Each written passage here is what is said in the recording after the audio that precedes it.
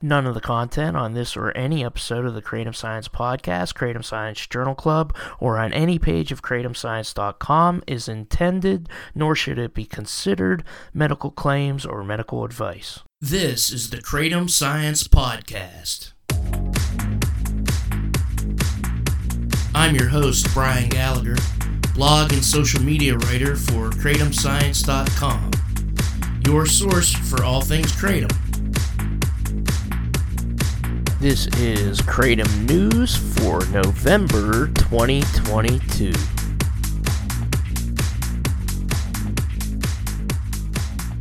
So I was up all night waiting for the election results. The wife was actually down at the precinct. She was judge of elections down there and working at the polls. And judge of elections just means you're in charge of the place. Of course, there weren't any Kratom referendums on any ballot. I tweeted out the other day, that's kind of an issue that's, way to the periphery of the popular mind. Still, despite our best efforts here on Kratom Science to educate people about it. That's why we ask you to share the podcast, and if you think there's any valuable information whatsoever, just so people can learn about this Kratom issue. 6 states that had ballot initiatives, 5 of them were cannabis. That was Arkansas, Maryland, Missouri, North Dakota, and South Dakota. And Colorado had a psychedelics decriminalization referendum called Prop 122. I'm looking at the live results from Marijuana Moment, probably my favorite website that is really good journalism on any cannabis issue. Kyle Yeager, he's the main author there, and I always just like to give him a shout out because it's really good about the marijuana issue. So I relied on that and Ballotpedia to write my article for Kratom Science. And so, but we'll have a link to everything. So Maryland is the one that's nearest to us, and I have a lot of friends in Maryland, and I'm happy to say that they passed what seems like a good marijuana legalization amendment. It'll be for people who are 21 years and older. It'll take effect on July 1st of next year. We have a punk rock festival, the Savage Mountain Punk Fest, that we go to every year down there, and I have a lot of friends and a lot of bands that I'm friends with come from Pittsburgh, and we all go down and have a big old pool party and on the one day, and then there's bands for 3 days.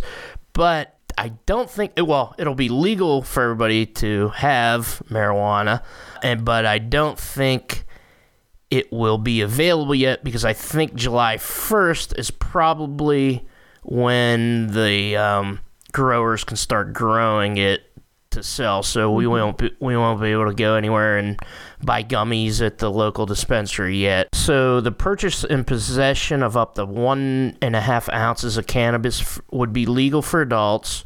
Would remove criminal penalties for possession of up to 2.5 ounces. So maybe there would be a fine if you had above 1.5 ounces. Adults 21 and older would be allowed to grow up to 2 plants for personal use and gift cannabis without remuneration. They spelled it wrong. Remuneration, I think it's the word. Past convictions for conduct made legal under the proposed law would be automatically expunged, and people currently serving time, this is from Marijuana Moment, by the way, for such offenses would be eligible for resentencing. Legislation makes it so people with convictions for possession with intent to distribute could petition the courts for expungement. So even people who probably have low-level selling crimes could get expunged. So this is a really good, I think, bill all the way. The only opponents were... There was a Republican state senator, Parent Action Network, which I believe just opposes any legalization of anything. They just like the drug war, how it is. This group, Smart Approaches to Marijuana, they opposed many of these ballot initiatives because they are for pro-medical marijuana only. They think that keeping it illegal will making it legal will lead to problem use, which I don't really think will happen. I mean, there might be like a slight uptick and maybe new users who just aren't used to using it and might get into trouble or whatever. But I don't know. For me and most people, I think marijuana has always been self-limiting. Like if you have too much and you lost your car keys 3 days in a row, you're like, okay, I'm a little done smoking pot right now. But anyway, the Maryland bill that passed, that's really good. The other one that passed was Missouri. You get a registration card for personal cultivation. So this is really good. So both states have personal cultivation. They allow it, which is a thing that the cannabis big industry has been lobbying against. So that's a pretty detailed one. That passed. This was a mixed, there was a Republican state rep that supported this. Kansas City mayor supported it, and multiple organizations. This group, Show Me Canna Freedom, opposed it. It says this initiative eliminates nearly all competition through constitutionally protected license caps. So a lot of the opponents in a lot of these, which is important to point out, like in Arkansas NORML, which is one of the oldest national organization for the reform of marijuana laws. They're one of the oldest marijuana advocacy groups. I remember signing their petitions in the 90s, but I think they started in the 70s, really. But they opposed it because they believe some of these bills, they have an initiative for 2024. The Arkansas one, it was opposed, so it didn't pass. They are trying to keep it from being a monopoly. I think in Arkansas, they don't have anything for felony expungement, for even possession or anything. So a lot of pro-marijuana groups oppose some of these. And then there was the one in Colorado with the psychedelics. There was a group in particular, which is a Native American group called Native Coalition Against Prop 122. They say it stands to threaten, exploit, commercialize indigenous peoples and spiritual traditions, and positions these natural medicines for extractivism, some of which are not indigenous to Colorado, by those with limited understanding and knowledge of the medicines and their applications. They also say the bill's authors are motivated by profiting from a newly created psychedelics industry. Native Americans in the Southwest have seen their peyote cacti, which are already rare, be poached by people who just wanted to trip on peyote, whereas it's part of their tradition, and the whole ritual starts with going out and finding it. The medicine man goes and finds it. There was a good documentary that me and Dr. John covered on one of the Journal Club episodes about it was a Michael Pollan, How to Change Your Mind, and there was a really good episode about Native Americans and peyote and their rituals, and they have been opposing some of these psychedelics legalizations because they're not adequately protecting their spiritual traditions. Yeah, that's definitely a major issue that will be faced. As you've said, this is a very big deal. Using these things as, aids for spiritual journeys and stuff. It's very important to them, not some, teenager looking for fun, pretty much. Mm-hmm. Honestly, what it will end up boiling down to, even if they do extract, stuff that could be used in psychiatric environments, because it can help. Psychedelics overall can help with stuff like that. Peyote in particular, yeah, because it is so rare at this point, that's definitely one they need to completely stay away from. Mm-hmm. And there is a common cactus that's legal to grow, the San Pedro cactus. You see it if you're in the Southwest or Southern California, you see it in people's yards, and that has mescaline in it. If people want it, they can get it from that, but this should be all incorporated in the legislation. And as well, they're like trading psychedelic futures on Wall Street, so this is coming because there's big money behind it. The Native Americans definitely should be listened to because they've had thousands of years of use of healing. Mm-hmm. Using psychedelics for healing. It's only in the past, like since the 1960s, that people started using it for, it's healing in a way accidentally, but it was mostly kind of a party drug, and that's how I've used it many times, but it's always been like accidentally healing. Oh, I'm going to have fun and be silly with my friends, but oh wow, this really like made me change my mind and think about stuff, and made me be even like eat better, and it does really change it.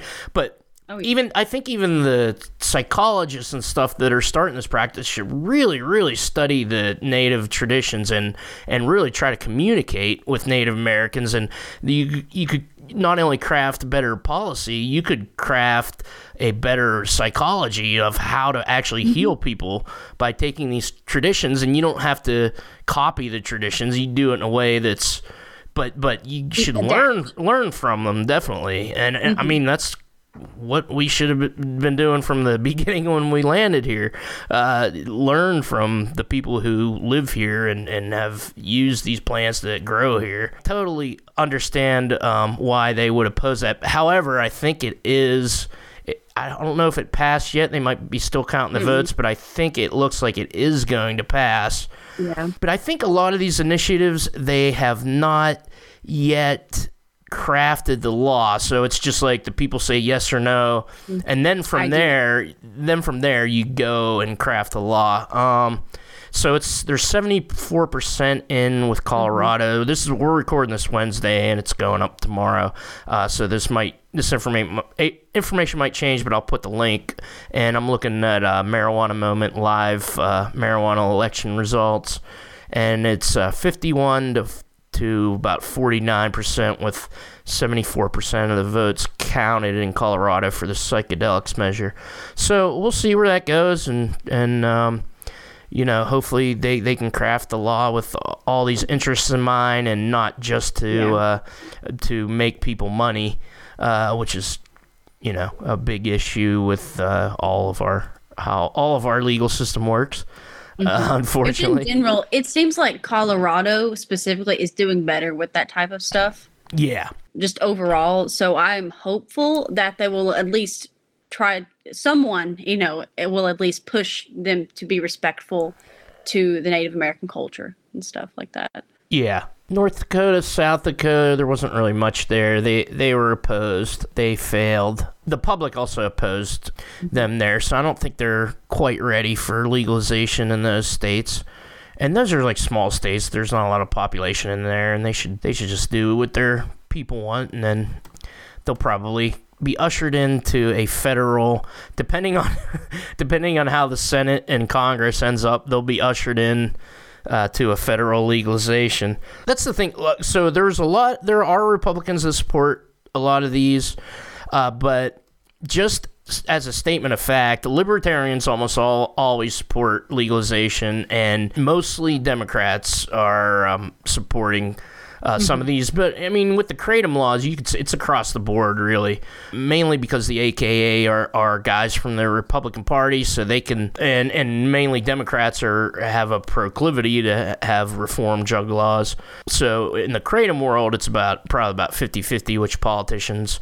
I actually had a Republican guy from Oklahoma as a guest, and I'm going to be having a county councilwoman from Allegheny County here, who's a Democrat. And so the next one's the big lawsuit in Georgia. This was covered by the Associated Press and carried in major newspapers like the Miami Herald.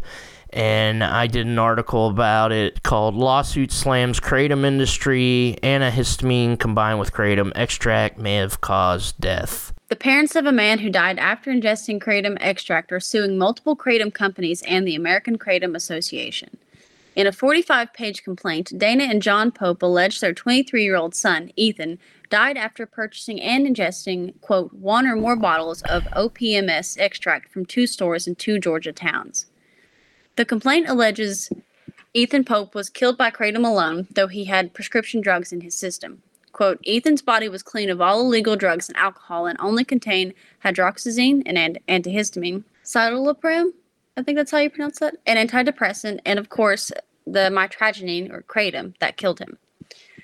They based this information on a report from the Floyd County coroner that listed mitragynine intoxication as cause of death, as well as an investigation by law enforcement officials, the Georgia State Bureau of Investigations. In Georgia, a coroner is an elected official who is required to take an annual training course with the Georgia Coroners Training Council. Yeah, so he purchased bottles of OPMS extract. OPMS is a very heavy extract, and I don't like talking about kratom companies too much, but this is all from this lawsuit, so that's who's being sued. They're also suing like the distributor or the importer, whoever imported this. They're suing the two companies that own the two places where he bought the extracts. They're suing the American Kratom Association, and we'll get to that later. He went to one store. There wasn't enough of these extracts for him, so presumably he bought all the ones in the one store, went to the Chevron gas station. These are two different Georgia towns, and he bought more at the Chevron. The quote was, "It was clean of all legal drugs, but it says only hydroxyzine, citalopram, I think. Yeah, I think you're right. And then it says the kratom that killed him." And the whole reason I pointed out of the coroner elections, I mean, and this was pointed out in Dr. Carl Hart's book called Drug Use for Grown-Ups. That's where I got the information. He has a appendix in the back that talks about how coroners are elected. Sometimes there's a medical examiner that has a degree in toxicology, which should be true for every one of these positions.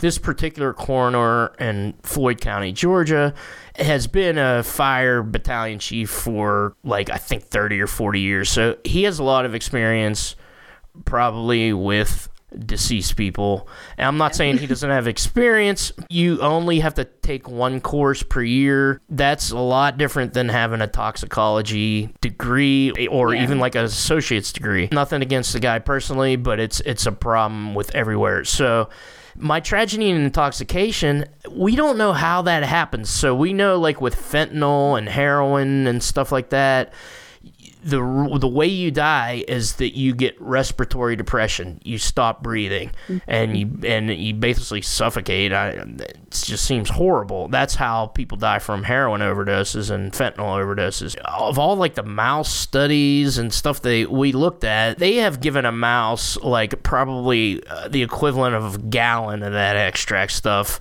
There was one in 1972. The mouse not only not died, they said he showed no ill effects whatsoever. So we don't know if my tragedy can kill you. And too much of anything can kill you. That's the one thing that everybody has to realize. There's such thing as water intoxication, where your brain essentially drowns if you chug a bunch of gallons of water in a short period of time. And water is like 70% of our bodies, and that could still kill you. There's like a toxicology maxim: the dose makes the poison. It's like a paraphrase from Paracelsus, I think is the guy. He's like an ancient alchemist, Greek guy.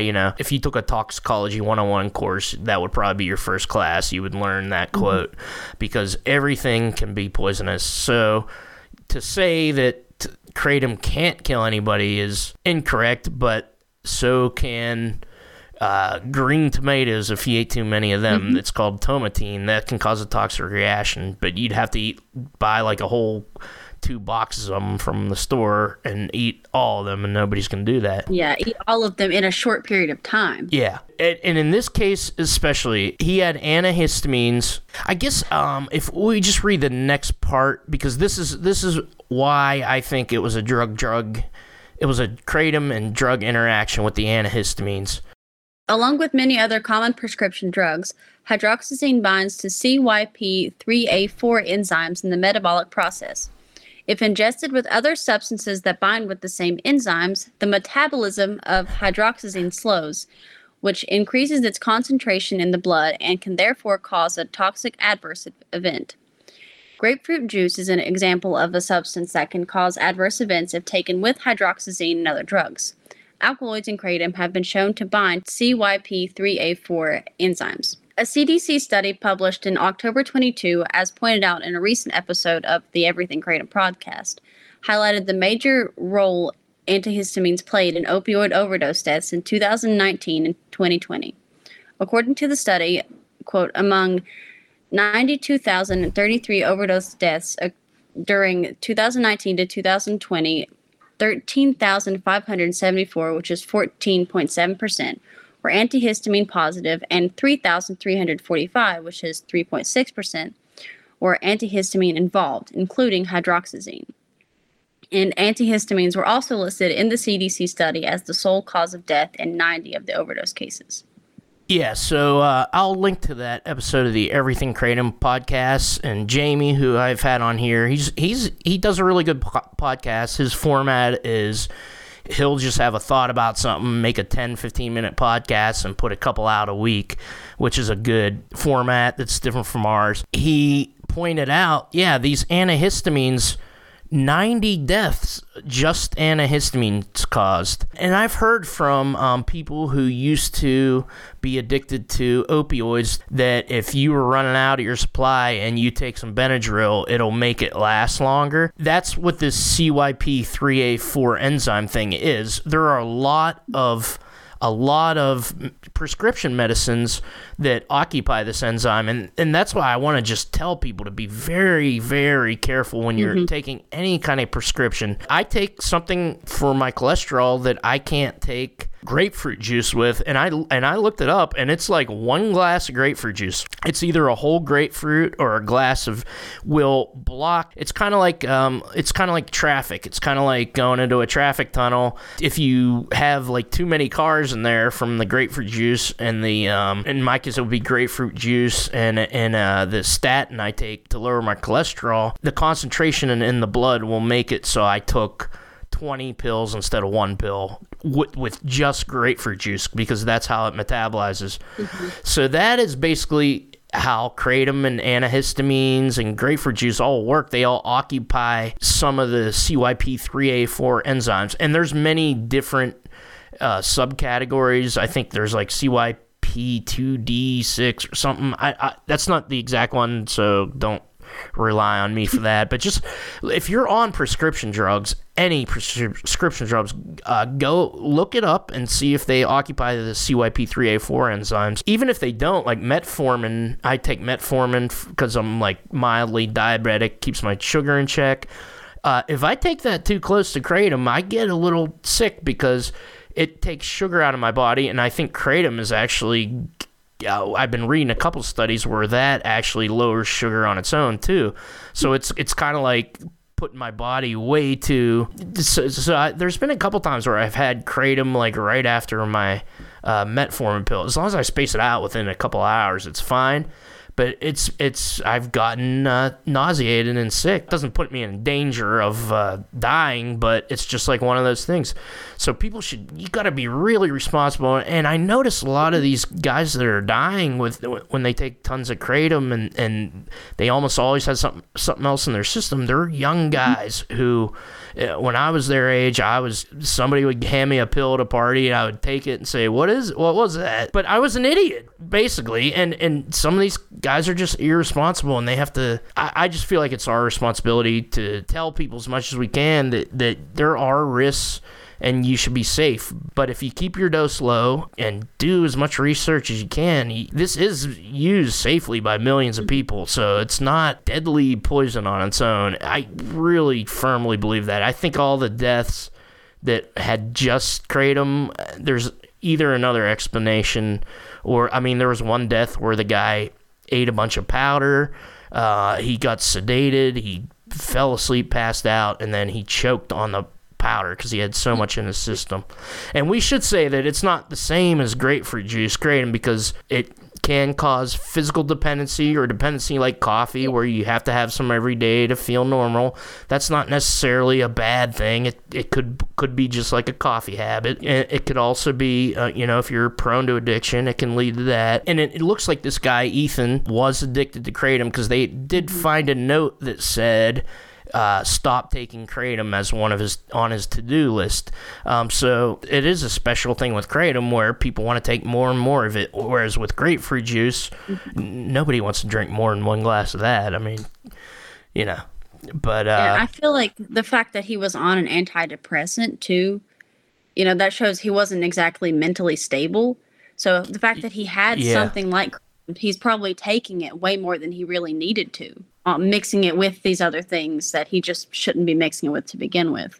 Jamie on Everything Kratom podcast host Jamie also pointed out that he was looking at some kratom toxicology reports where they kept going over and over with these blood samples of people who died, and it was ruled mitrageny only, and they had to sometimes a couple times test the blood before they almost always found something else. And in a couple of the cases, he showed that they found that antidepressant drug.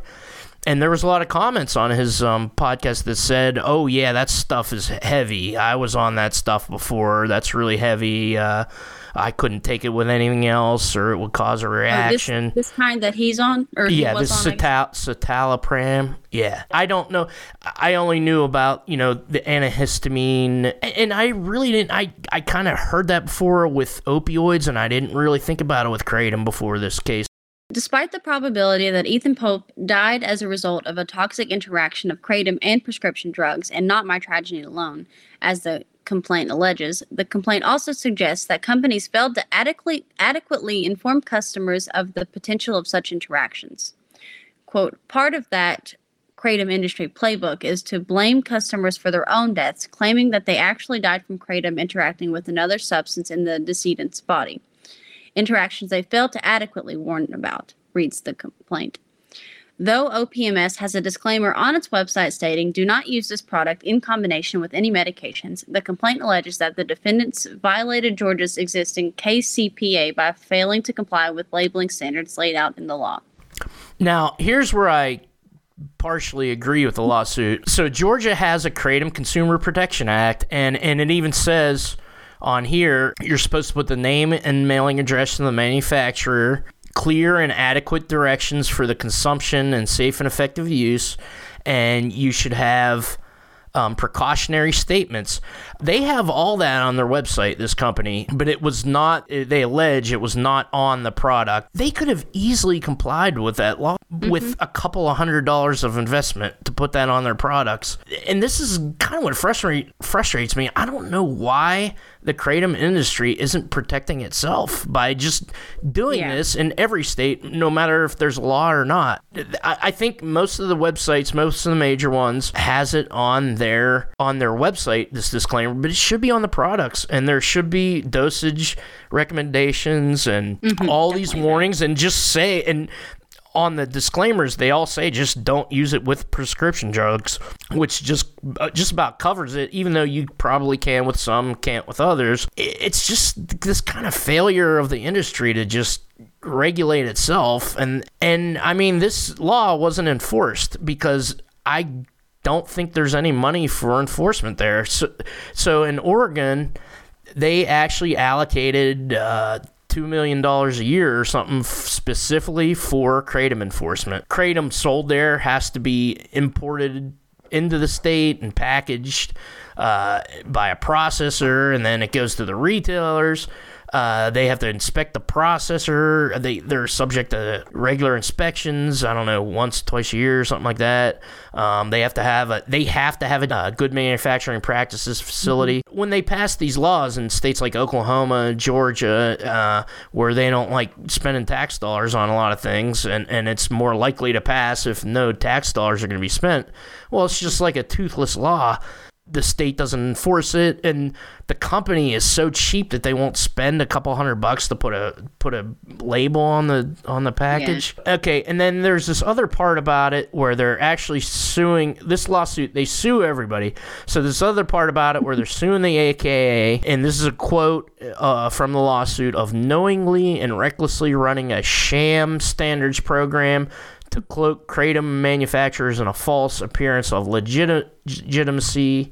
And this is in reference to the AKA's Good Manufacturing Practices Program, and OPMS is at the top of that list. If you listen to our podcast episodes with Stacy Lloyd and Jennifer Bruce that I did, I think they were back in the springtime, they will tell you that, it's a program where the companies have to hire their own auditor, and then the auditor gives them a GMP approval, and then they give the AKA money to be in the program. There's a lot of steps too. I feel like that's something important to mention. But there's a lot of steps that you have to go through in order to get certified.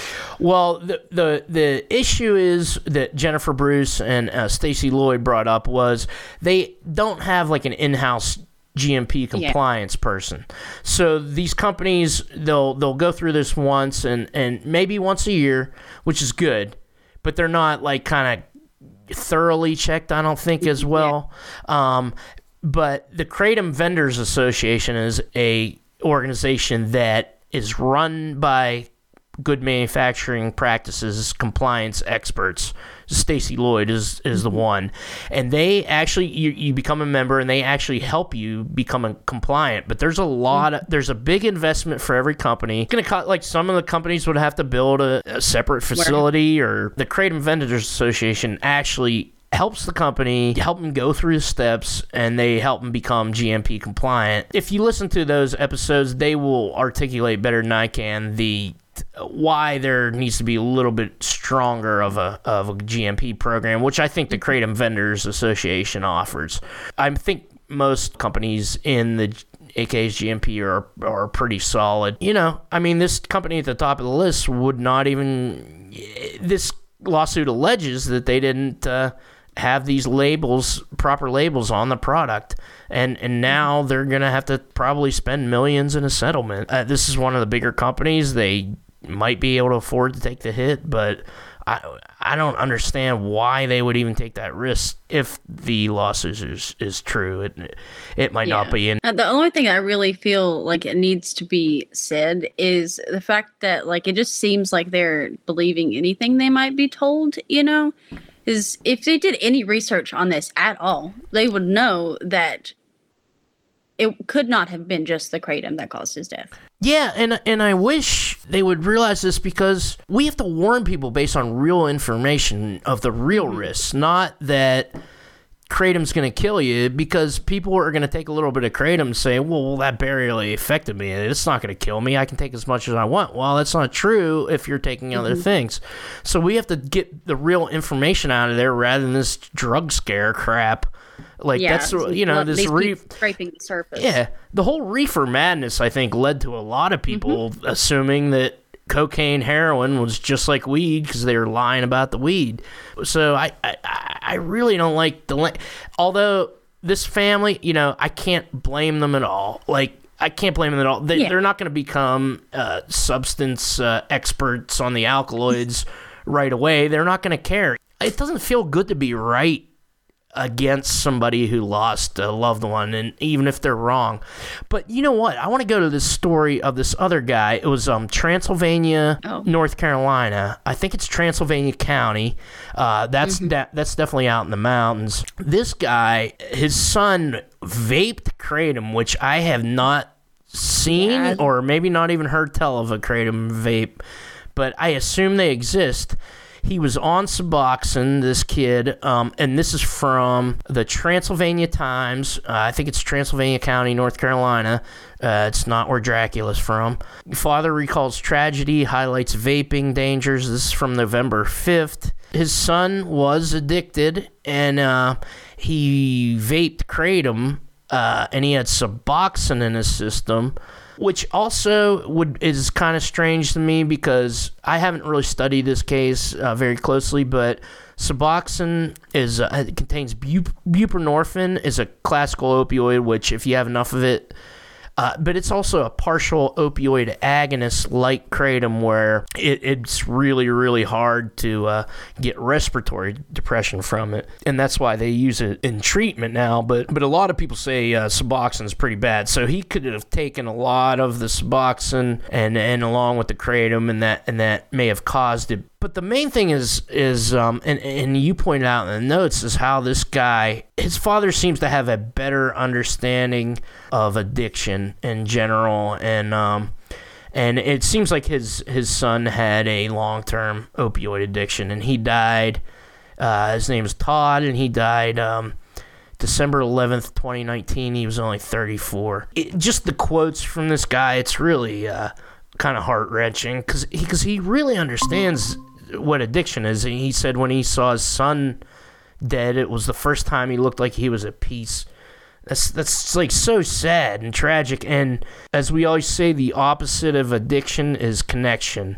He really understands the psychology of addiction, which is caused by trauma. But he definitely said he's just trying to help people, maybe to prevent it from happening to others. He didn't mean any ill will. He's not attacking the companies or anything. He's not attacking anyone, really. The other family is very hostile. This father, I didn't get any hostility from that at all. I can't be like, oh, that was bad to do, because they're angry because of this thing that they don't know about, a contributor to their son's death. But I just know that outlawing kratom is going to hurt millions of people. It's really going to hurt millions of people that are going to turn to, for one thing, the people already using it will turn to, street drugs, or they'll buy it on the street. It'll be laced with fentanyl. They'll be like, well, I can take 10 pills of kratom and that's my dose. Well, what if there's fentanyl in it? Well, it's going to kill them. Criminalizing people doesn't help anybody's drug problems. It never has. It's never been about protecting people. I just hope these families realize that they're just going to hurt more people. But guys like this, okay, so let's say this guy's name, Todd Clary is the guy that died, and his father, Mike. The way he responds to it, he's like, yeah, this stuff mixed with Suboxone, I think it's dangerous. You don't know what's in the vapes. Vaping kratom, I have no idea what it does. There's nothing in the science about that. So I wouldn't recommend vaping or smoking kratom at all. I drink it as a tea. I wouldn't even recommend the extracts unless you're really, really experienced. It would be like never having a drink before and then going out and doing 20 shots of whiskey. I was going to say just downing an entire bottle or something. Guy Mike, he seemed to be really understanding of how addiction worked. It looked like when he found out his son was addicted, he really studied about it. He's saying every quote is scientifically accurate as well as heartfelt. And it just breaks my heart with these folks that go through this stuff. It's terrible, but I'm glad the guy's doing what I think he can do, and that's what we want to do. Is we want to warn people against these risks. So watch out with the antihistamines and the prescription drugs in general. Just not even the scientists know exactly which prescription drugs it interacts with and everything. I try to read all the science that comes out on kratom. And try to report it in a simple way. There is traditional use. Nobody's ever died from it traditionally that we know of, but there weren't heavy, high-dose prescription drugs traditionally in Thailand and Vietnam and all the places where they traditionally use kratom. We just have to be careful. It's just new. It's a new thing, and I've been focused on that this year, is just trying to, and I might piss advocates off in the kratom world, but I don't know. I just want to keep people safe, and hopefully we can do that. Yeah, it's very good to remain, as a good word for this would be, impartial. Do not show one or the other side. Just as wide as possible, just so they get or the listeners get as pure of information as possible to be able to make the best decisions for themselves. Yeah. And I hope some people out there appreciate that. And we totally are in favor of legal kratom. Outlawing kratom would, even if it was as dangerous as some of these folks think it is, which it isn't, outlawing it is, the fact that it has risks, in my mind, with what I know about how drug laws and drug prohibition affects people, something that has risks, it's an argument for keeping it legal, keeping it out there and keeping it pure. If people could have opium poppy tea instead of fentanyl, if that was legal, then they might just have their opium poppy tea, and it's not as dangerous as fentanyl, even though enough of it could kill you.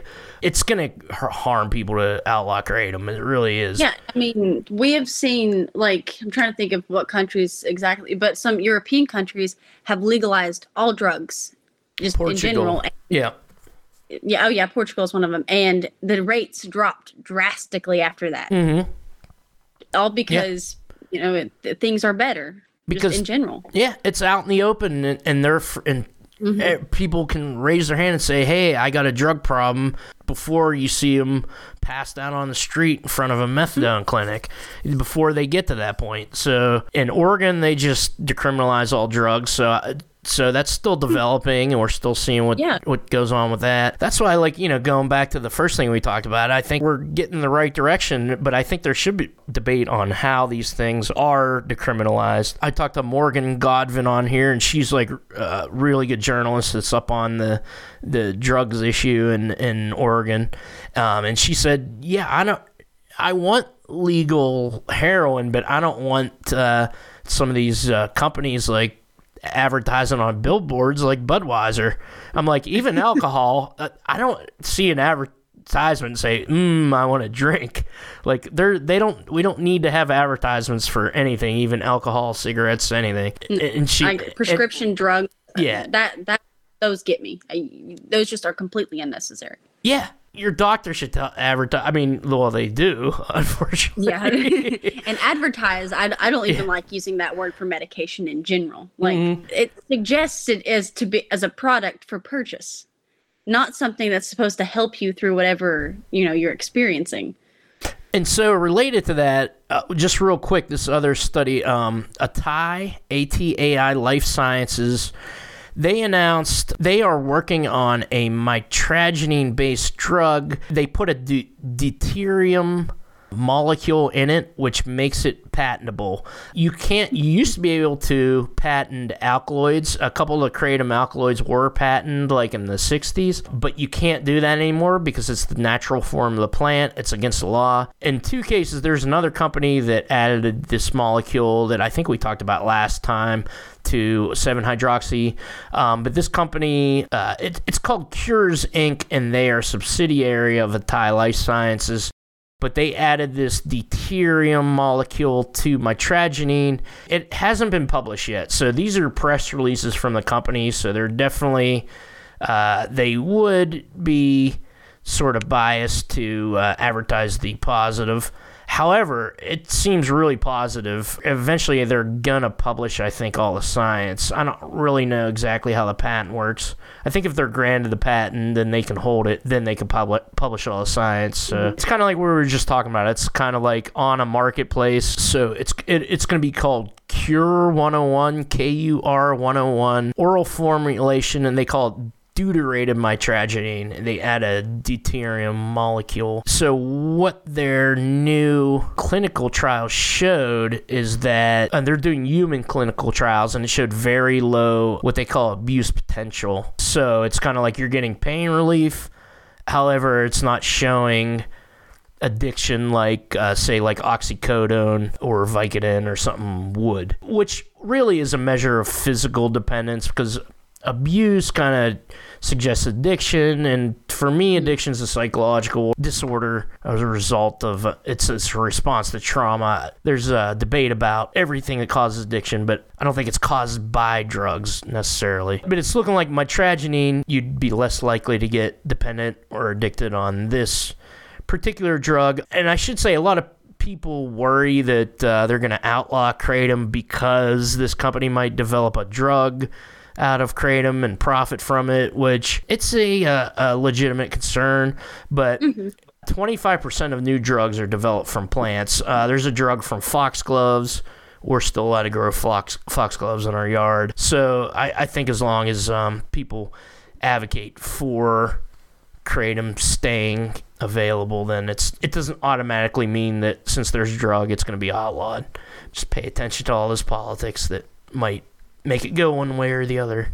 But yeah, and you mentioned about like if it affects like the lawsuit. Yeah, I think they could look at any and all the science, and because there's a lot of studies showing mitragynine shows low abuse potential with pain relief. That's why it's such an amazing thing. They've been looking for decades for a pain relief drug that doesn't cause severe dependency. The Louisiana thing, yeah, we cover that next time, but there's a Louisiana parish that outlawed kratom, so the other parish kept it so people wouldn't be able to be arrested. They just banned the sale. This parish, Rapides, criminalized it, and I have an article about it.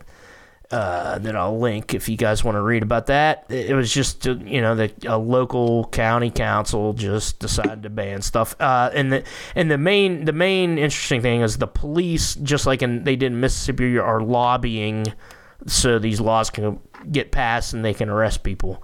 I don't know how that should be illegal. There are laws in different states about state employees campaigning. Like, I couldn't go out. I worked for the state of North Carolina. I couldn't go out on the UNC campus and hand out pamphlets while I was on the clock. So I just don't understand how these police can go around and convince these parishes and counties that, hey, we want to arrest these people for kratom. I think it's just like an injustice. Seems that's what a lot of people do when learn about something new, instead of trying to learn and see actually the potential. They just look, no, this is bad, and then stick to that. Makes their job easier, I guess, if you frame it in terms of good or bad instead of complex. I really wish these people would think about it and care for the people that voted them into office, because, I don't know, just put a little more time into laws before you pass it. I mean, that goes for every elected official everywhere. All right, thanks, Kaylee. That was Kratom News. We do that once a month. This is going up on November 11th, so happy Veterans Day.